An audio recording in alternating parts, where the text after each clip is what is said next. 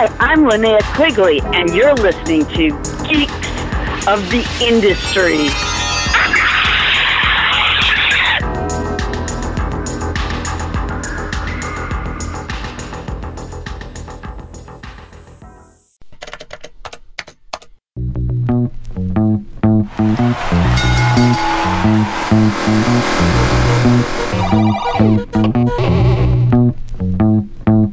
Geeks of the Industry.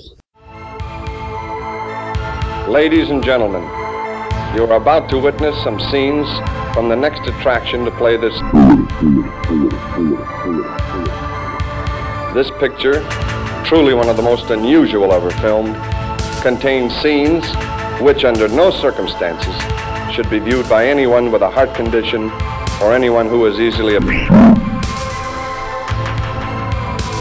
We urgently recommend that if you are such a person or the parent of a young or impressionable child now in attendance, that you and the child leave the auditorium for the next.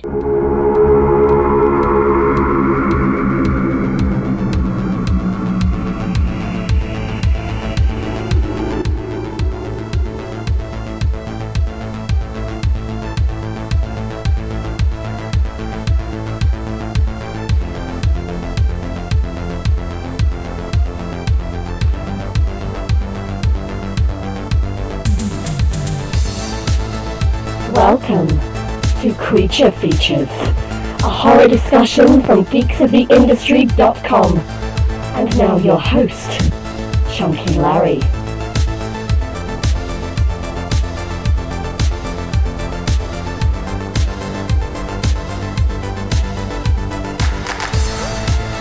Greetings, fellow insomniacs, and welcome to a very special episode of the Creature Features podcast on geeksoftheindustry.com. I'm your host. My name is Chunky Larry, and this is the series that I do every February devoted to women in horror, because February, as you know, is Women in Horror Month.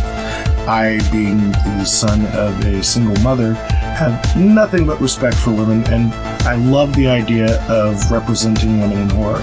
I will say, though, horror is a female genre, in my opinion. That is now kind of being recognized by a lot of people that consume the films, but it's always, to me, been a female-driven industry. And I get the sincere pleasure of being able to speak with somebody who's driving the industry in really positive ways. She's a very outspoken and, opinionated always sounds like bitchy, so let's scratch that. She's a very outspoken and creative voice within the horror genre. She's a director, she's a writer, she's a producer, she's an actress, and most importantly, at least to me, she is a scream queen. Ladies and gentlemen, it is my pleasure and honor to be able to say, Miss Jessica Cameron, how you doing? I'm doing great, thank you. That was quite the intro. I'm flattered. I always try to please before I disappoint. it's a married trait. Opinionated is definitely valid, especially when it comes to me. I've followed your career for a little while, and it's interesting because around the time that I was starting up Geeks of the Industry, you were putting out Truth or Dare, and I had Devaney and you both, I followed you guys because, I see an independent filmmaker that's a woman that's interesting, and especially a horror independent filmmaker. It automatically grabbed my attention, and I got kind of one of those things that it's like that standardized message that you get on Twitter when you follow somebody where they're like, oh, thanks for the follow. By the way, check this out. So that was kind of how I kind of came to know you. Oh, thank you. See, I send those out. I do know, about 1 in, 5 or 6,000 people will get offended. They'll be like, how dare you send me a standardized message? And I was like, you obviously don't understand the industry I work in. Yeah. And also the fact, if you take the time to get offended about a tweet or a Facebook post, you know what I mean? And it's never you have to. It's always just hey, if you're joining me on social media, you probably want to know something about me, or I interest you in some way. Go here for all the stuff. Yeah, and it makes sense, and it does. I have a thing where on my page, when somebody writes me just so I don't look like an asshole, it automatically will respond with a standardized response. And it's not to be like, hey, fuck you, it's because they make it so if you don't, they'll put you on blast, they'll put you on Shame Street, where it's like, typically replies in a day or two. It's like, fuck you, dude, I'm busy, so I completely get it. Facebook's a trick, because all of like my messages on my fan page, and even honestly, mostly with Twitter as well, are just like, guys being like, you're hot, let's da-da-da-da. And I can only imagine that that's the case. I'm sorry, I keep cutting you off. Oh, that's okay. It's just, obviously I'm not going to, silly people, I'm not going to bother responding to that. That would make no sense. Mm-hmm. And, I that's definitely one of the things that I wanted to talk about, specifically because this is Women Horror Month. It feels like, unfortunately, it's a byproduct of, the industry and, these archaic ideals as to what a woman within an industry should be represented as. And I've always felt, and this is going to sound weird, like, I did last month I did a series of reviews based on massacre films. And one of the films two of the films I did were Sorority House Massacre and Slumber Party Massacre. And while those films are chock full of nudity, it's done in a very kind of clinical way, where it's almost as if they're expected to get these things out, into the film, so they just got it out of the way really fast. And those films were both directed by women. And you don't, when you look at something like Slumber Party Massacre, you don't think that's directed by a feminist, but it is. It was written by a feminist. And, they have to placate these tropes that were existent in the genre at that time to tell the story that they're trying to tell. Slumber Party Massacre is about a woman coming into womanhood. That's what the movie's about, and the fears of losing her virginity and penetration of the drill. That's, it's a phallic symbol, and at the end they cut the phallic symbol. And there's almost this mindset that, you can't operate within this genre and not, fall into these categories. I could say, after watching Truth or Dare, that's not the case. Because, and I'm gonna, this isn't me kissing your ass because you're on the show, but I have not been that disturbed by a horror film in a very long time. Like, a very long time. And I knew you would take that as a badge of honor, because you get it, and you can tell that you get it with your work.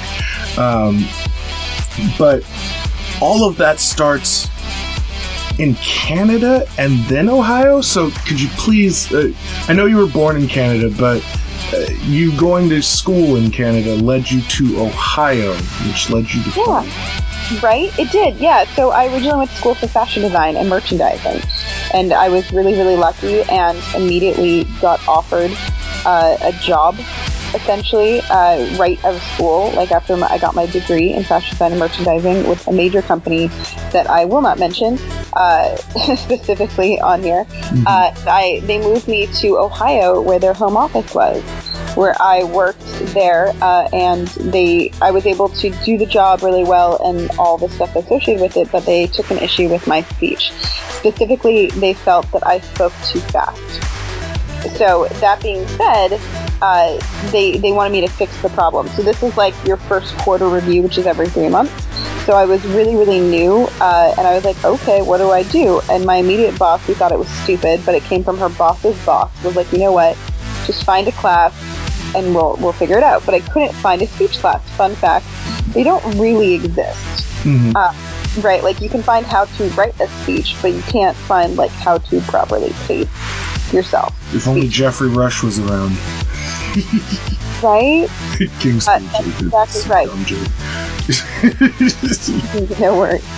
But yeah, so effectively, that was, what I tried to find as a speech class, couldn't find it. And then my boss came up with the idea where she was like, you know what, just take an acting class and then talk slowly around the stupid people, and we'll just go from there. And that's what I did. And it was honestly the best. One of those things that's like really inconvenient and feels like it's a really bad time thing, but then it's just amazing.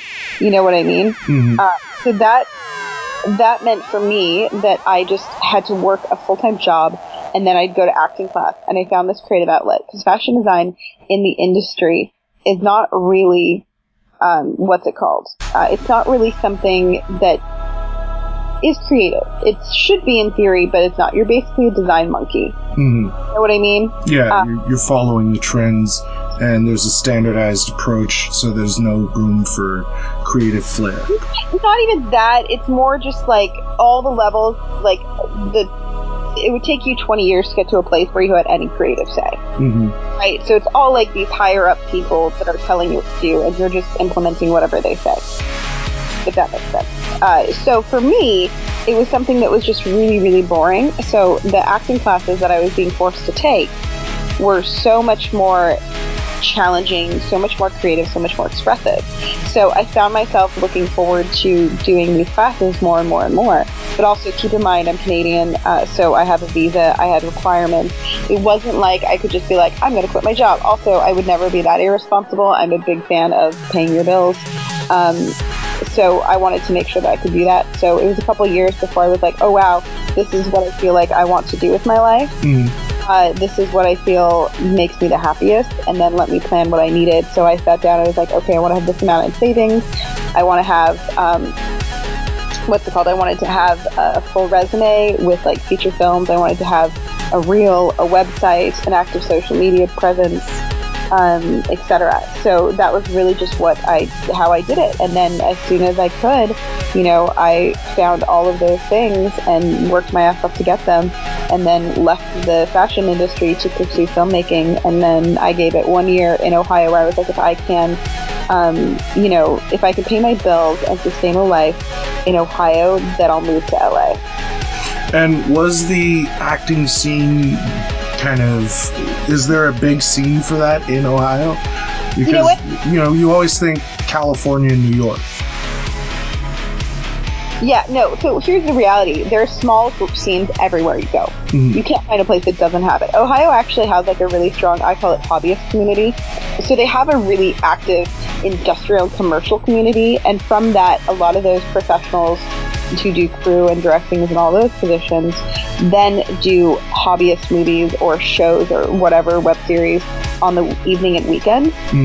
You can actually get really cool projects and work, not necessarily, I think, earn a full-time living, or at least not that it's a bit of a challenge and that doesn't require a lot of travel. But there's definitely work there. There's work everywhere you go, in all honesty, because again, you've got these pockets of filmmakers. It's just about trying to find the stuff that speaks to you, and again, make enough consistent work to actually, pay the bills.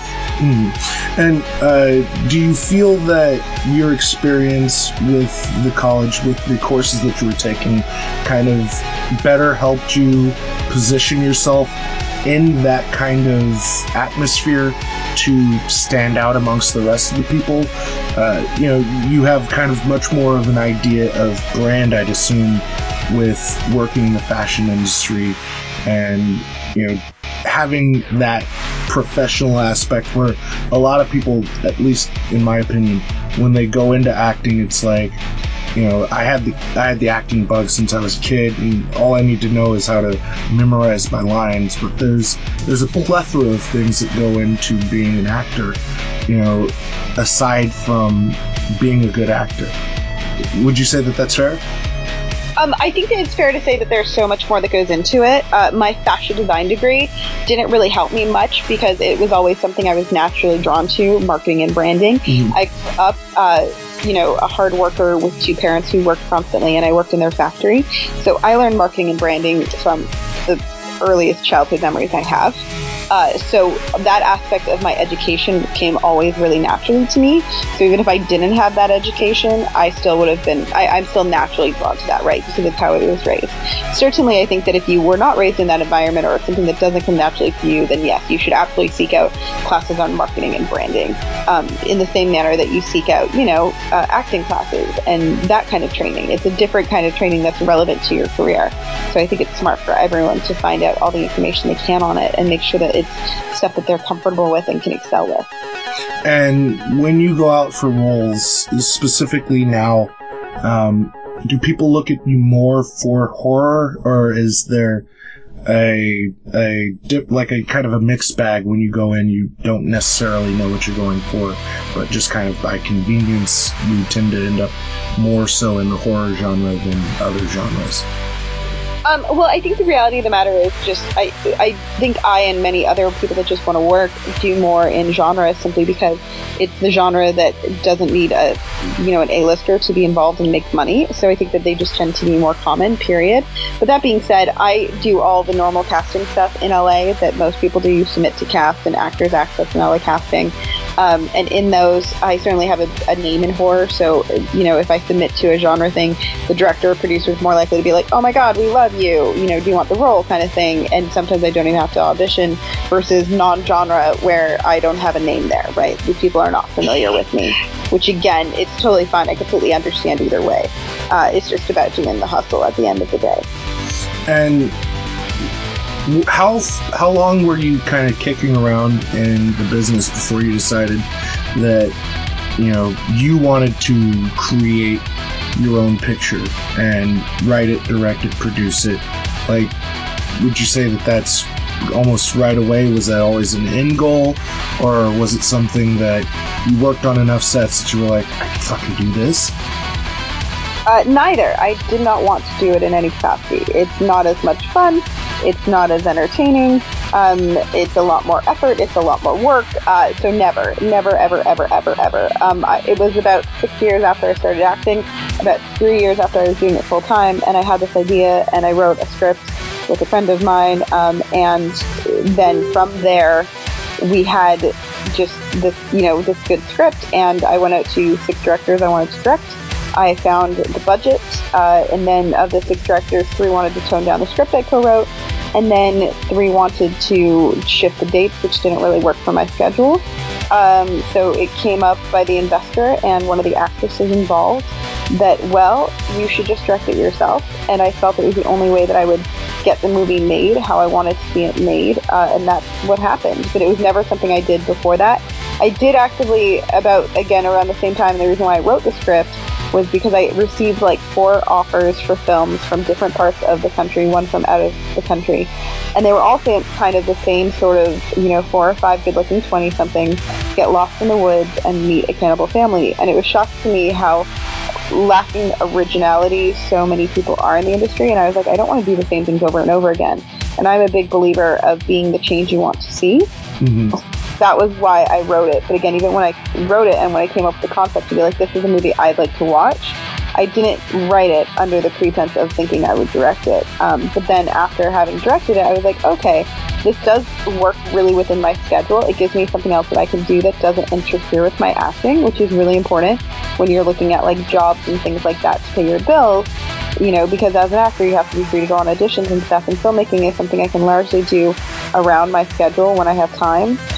So it worked out really well there. And I also really liked having full control over the marketing, the distribution. The reality of the matter is I was a part of so many films that A, would never get finished, or B, never do any marketing or promotion, never do any film festivals, and then C, would get no release or a really, really bad release. Mm-hmm. And let me be the change. It cannot be that hard. Let me see what I can do. And when you talk about the change and this lack of creativity, it automatically makes me think of things like remakes. What is your stance on remakes? Because I know you did the Silent Night remake. I know that you're friends with Todd Nunes, who is, I call him my best friend. I don't think he likes it, but that's his name from me. And I know he's doing a remake right now. Is that something that you're particularly fond of, or do you think that if the ends kind of justify the means, if the story could be told in a better way with the advent of technology, that it could be necessary. I personally have always kind of felt like it's more of a marketing ploy because it's cheaper to market something that people already recognize, which is why they're still making Saw films. And, so that's kind of my personal stance, but how do you feel about remakes personally? In all honesty, it really depends. I personally am not offended by them as long as they're done with a purpose outside of solely just tapping into an easy way to make money, right? So for me, I think technology and life just changing how it inevitably does has made it so that there are movies that could be given a different twist or tale or any of those angles that would make it a completely different film and worthy of redoing it that wouldn't be offensive to the original. The reality of the matter is, in the 80s and 70s and 60s, we were greatly hampered by technology, and many of the issues that we had back then were no longer hampered by now. And while I'm not a fan of using CGI in place of practical effects, I do think there's a lot of things that can be done by CGI now that we couldn't do then, not in lieu of practical effects, but just like things that, can't be done. Right. Can also enhance rather than of course. be used as a crutch, because I think of The Thing, it's not a remake, it's a prequel. It's supposed to be the Swiss who they discover in the John Carpenter film, which itself is a remake, and that thought is lost on a lot of people where they're just like, oh, I'm so sick of these 80s films being remade, but that was a remake. But originally, when that film was being made, they used special makeup effects as well as CG, and the CG was only really used to enhance the special makeup effects.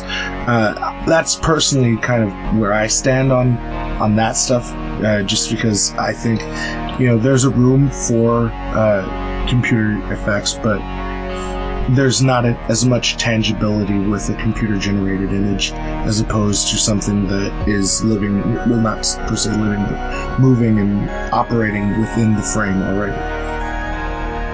Correct, but I think there's a whole other world of things that cannot be done. Mm-hmm. You know what I mean? There's safety reasons that you can't do some things. It's just not safe. That CGI can help with. And so again, there's so many things, or I did a monster movie, and the monster, just again to make the size that we needed practically, it just was too cumbersome to move the creepy way that we wanted it. Mm. So again, it wasn't the fact that we had a really great team. It's just, even the best stunt actor can sometimes struggle if he's wearing a giant apparatus to move in a very organic, creepy way. It just came across as weird and awkward. And Darren Bousman, who did the Saw movie, took the same issue with Jersey Devil. Mm. They actually made a practical suit, and he was just in actual filming, it just didn't work right. It just, and again, they had more money than I'll probably ever have to make a movie. And again, the reality of the matter is it's not always a good fit, practically. So again, it just depends. But that being said, I do think technology is in such a place today that, again, you can do a remake justice. And I also think, again, where we are in 2018, you can do things certainly very differently than where it was then, or that sensibilities, especially the films that were 60s and 70s, which are so representative of the genre. You could take the story and really make it appropriate for today's audiences rather than, years ago. And I think of films like The Final Girls, where because there's a lot of that kind of stuff that's going on right now, where it's kind of lingering on to the sensibilities of the 80s, but trying to do it in a modern interpretation where you can kind of mirror those two things up against each other, and you see kind of these antiquated ideas, as opposed to this woke generation, where things that would get a pass in the 80s don't necessarily get a pass now. Talking about Truth or Dare, kind of in comparison to those things, that film, to me, is the antithesis of that, because there is none of that, over-reliance or need to harken back on a, bygone era. It feels very current and relevant, specifically with the the mindset of these YouTube celebrities. You think of the situation that just happened with Logan Paul, where he's dabbing in front of a guy hanging himself. The levels that people have to go to kind of try to generate that fame is very much a modern problem that you add this horror element to, and it's super effective. What was the motivation for Truth or Dare? Was it just you watched a lot of YouTube and you were like, I want to see these fucking kids die? You know what? It wasn't. It was actually like whenever I was a child and friends would want to play Truth or Dare, I was like always like, damn it, what if they dare me to stab myself in the leg with a pencil? And then of course I'd have to do it. So again, in hindsight, you don't actually have to do the dares when you're a child, just so you know. With that being said, it was always in the back of my mind, and it actually never happened. So thank goodness for that, right? Yeah. But that said, it was always like, well, what if?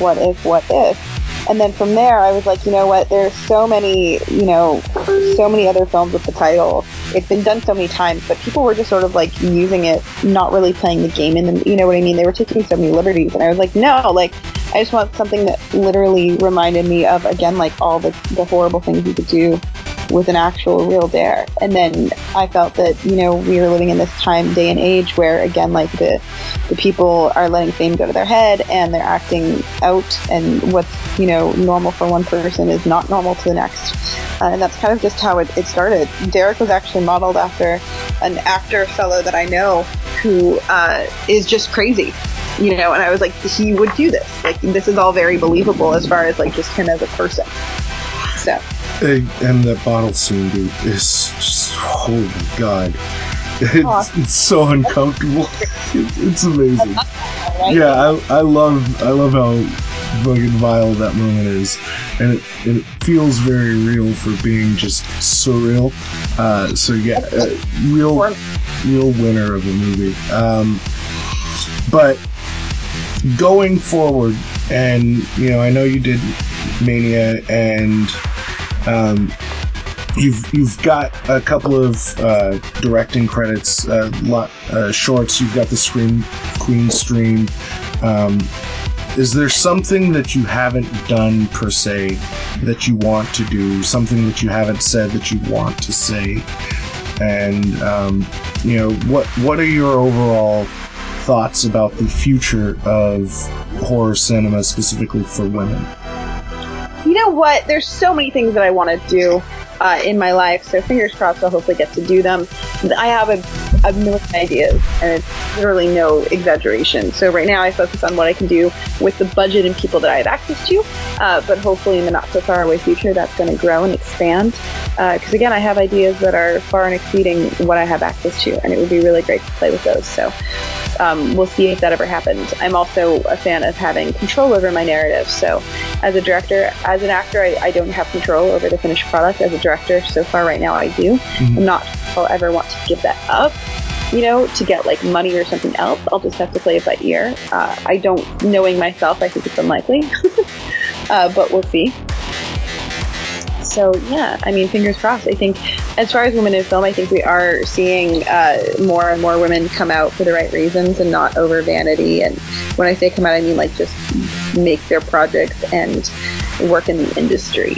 I think we went through an unfortunate short phase there, and which is still a little bit happening, where there's women that were trying to make it them against the men, which I don't think is fair.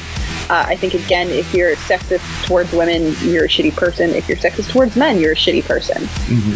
Again, the whole point I think that people often forget about being a feminist is not about excluding men in any way, shape, or form. It's simply about supporting women. It's the theory of political, economic, and social equality of the sexes. And I think that's the technical definition, and equality is the key term in that regard. So it really bothers me when I see that, being missed. I completely agree. I think that, where I support, a lot of the things that have been happening within the industry, specifically, the times of the Me Too, and the representation of women in awards. There's this kind of teetering thing that's done where to compensate, they overcompensate. So it's, it should be equal and inclusive, but inclusive doesn't mean just one side. And to say, well, it's been this side for so long, it should just be just this side, isn't necessarily doing anyone any favors, because it's only going to cause resentment. And if you come in with the mindset of equality, people are a little bit more inclined to digest that. And that, I think, is kind of, why it's important to really have a mindset as to what it is that you want. What is it that you want when you're going out? Do you want to be judged by your merits, or by your, ethnicity, or your, sexual orientation, or one of the many other kind of random factors? It's much more than just, I'm a man, so I deserve this, or I'm black, so I deserve this. It shouldn't be, you deserve it. I'm the best for this job, and I deserve it. And that's, to me, where we need to get, is that the most qualified person for the position is the one that gets it. And, it's going to be a slow process to me, but, it has to be done the right way. Would you say that that's fair? That it doesn't necessarily... The other thing is, like, women, well, and again, not everyone, I'm certainly saying, I think that we are coming down to where, like, you see the women and those of us in the industry that just work our ass off and that don't expect to be given something because we're a woman. And don't get me wrong, we are the women that say, it's not fair that we have been given few opportunities and jobs because we're women. Absolutely. But it's equally not fair to expect to be given a job just because you're a woman. We, at the end of the day, have to be as good, as strong, as powerful, as professional as our male counterparts. And the best person for the job should get it, regardless of sex. That's the whole point of equality. So I do think we're finally seeing, like, those tides turn a little bit, where, again, like, those of us who have just been, again, rather than sitting there whining and posting publicly about how unfair it is, we should get this because we're born with a vagina. I think finally we're seeing the tide sort of turn and honor those of us who've just been working our asses off like our male counterparts. So I think it's a really, really exciting time so far. That's perfect. That's actually kind of a perfect place for us to kind of step away. I would love for you to come back on the show at some point if you're interested. This has been a pleasure. I really want to kind of pick your brain about the horror industry, because you again, and I don't say opinionated in a negative connotation, you have some of the most pure opinions of what this genre could be, and I absolutely admire you for that, and I really have enjoyed being able to talk to you. But where can people find you, and what do you got coming up? Oh, absolutely. Well, first and foremost, Red Eye, which is a film that I have a small role in. My dear friend Heather Dorff has a larger role, and she's spectacular in it, I'm sure. It's directed by Tristan Clay, and it's a movie called Red Eye. It's a great film. It's going to be coming out next week on VOD, so definitely check back and see where you can watch it. It's going to be pretty much, I think, everywhere in a week, so Red Eye for sure is like the first one that's going to be easy to find. We're going to be announcing Mania shortly with their distribution deal for that, so stay tuned. I have Lilith, An Ending, as well as Kill the PA in post, so keep an eye out for that. I do a weekly show with my best friend, Scream Queen Stream. And then that's every week. If you want to be a part of that, you can join us on our Patreon. I have an Inside Mandy Life, which is just random shit I put up on the internet, which is a regular thing on YouTube. I'm in Prep for Besties. And again, all of those projects have their own pages, but you can also just follow me on social media. I'm Actress Jessica Cameron on Instagram, Actress Jessica Cameron on Facebook, and also I am, what am I on Twitter? Jessica Cameron _. Yeah. And again, if you forget me, just go to jessicacameron.com and you'll be able to find all that information really easily. Thank you so much, Jessica. This has been an absolute pleasure. If you guys are here just for Jessica, which I do not blame you, but you've enjoyed the conversation you want to find out more about us, you can do that in a couple of different ways. You can start by liking us on Facebook, facebook.com/CreaturePod, by following us on Twitter and Instagram @CreaturePod. I cannot thank you enough for doing this. I know you're a very busy person. If you listen to the things that she's got coming up, you know that she's constantly working. She's earning her place in this industry, and she does literally some of the best stuff that I've seen. Even when it's just, dying in the shower at the beginning of All Through the House, you know you're seeing Jessica Cameron when she's on screen, and she's so inherently Jessica Cameron that it is, it's like I always liken you to Linnea Quigley or Debbie Rochon, and those are the people that I see you as kind of carrying that mantle, and it's really, really important to me, specifically doing this Women in Horror Month, that I was able to speak to you because you do it all, and I admire the shit out of you. This was a fucking blast to have you on, and I really do want you to come back. So thank you very much, Jessica. But that's going to do it for us, you guys.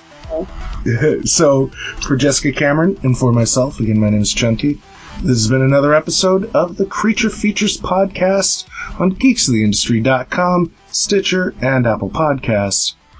Listen to someone you trust.